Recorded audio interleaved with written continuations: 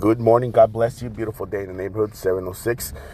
I've been waiting for this morning. God bless you. Just want to ask God to bless you.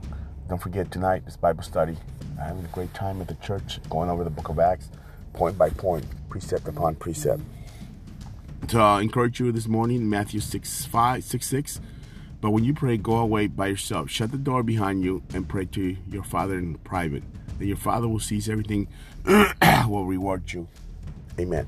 This is what is called personal prayer. You got to pray this way. Now, don't get confused. There's corporate prayer where 2 or 3 come together. That's when you pray with somebody else. That's what we got at 6 o'clock, corporate prayer.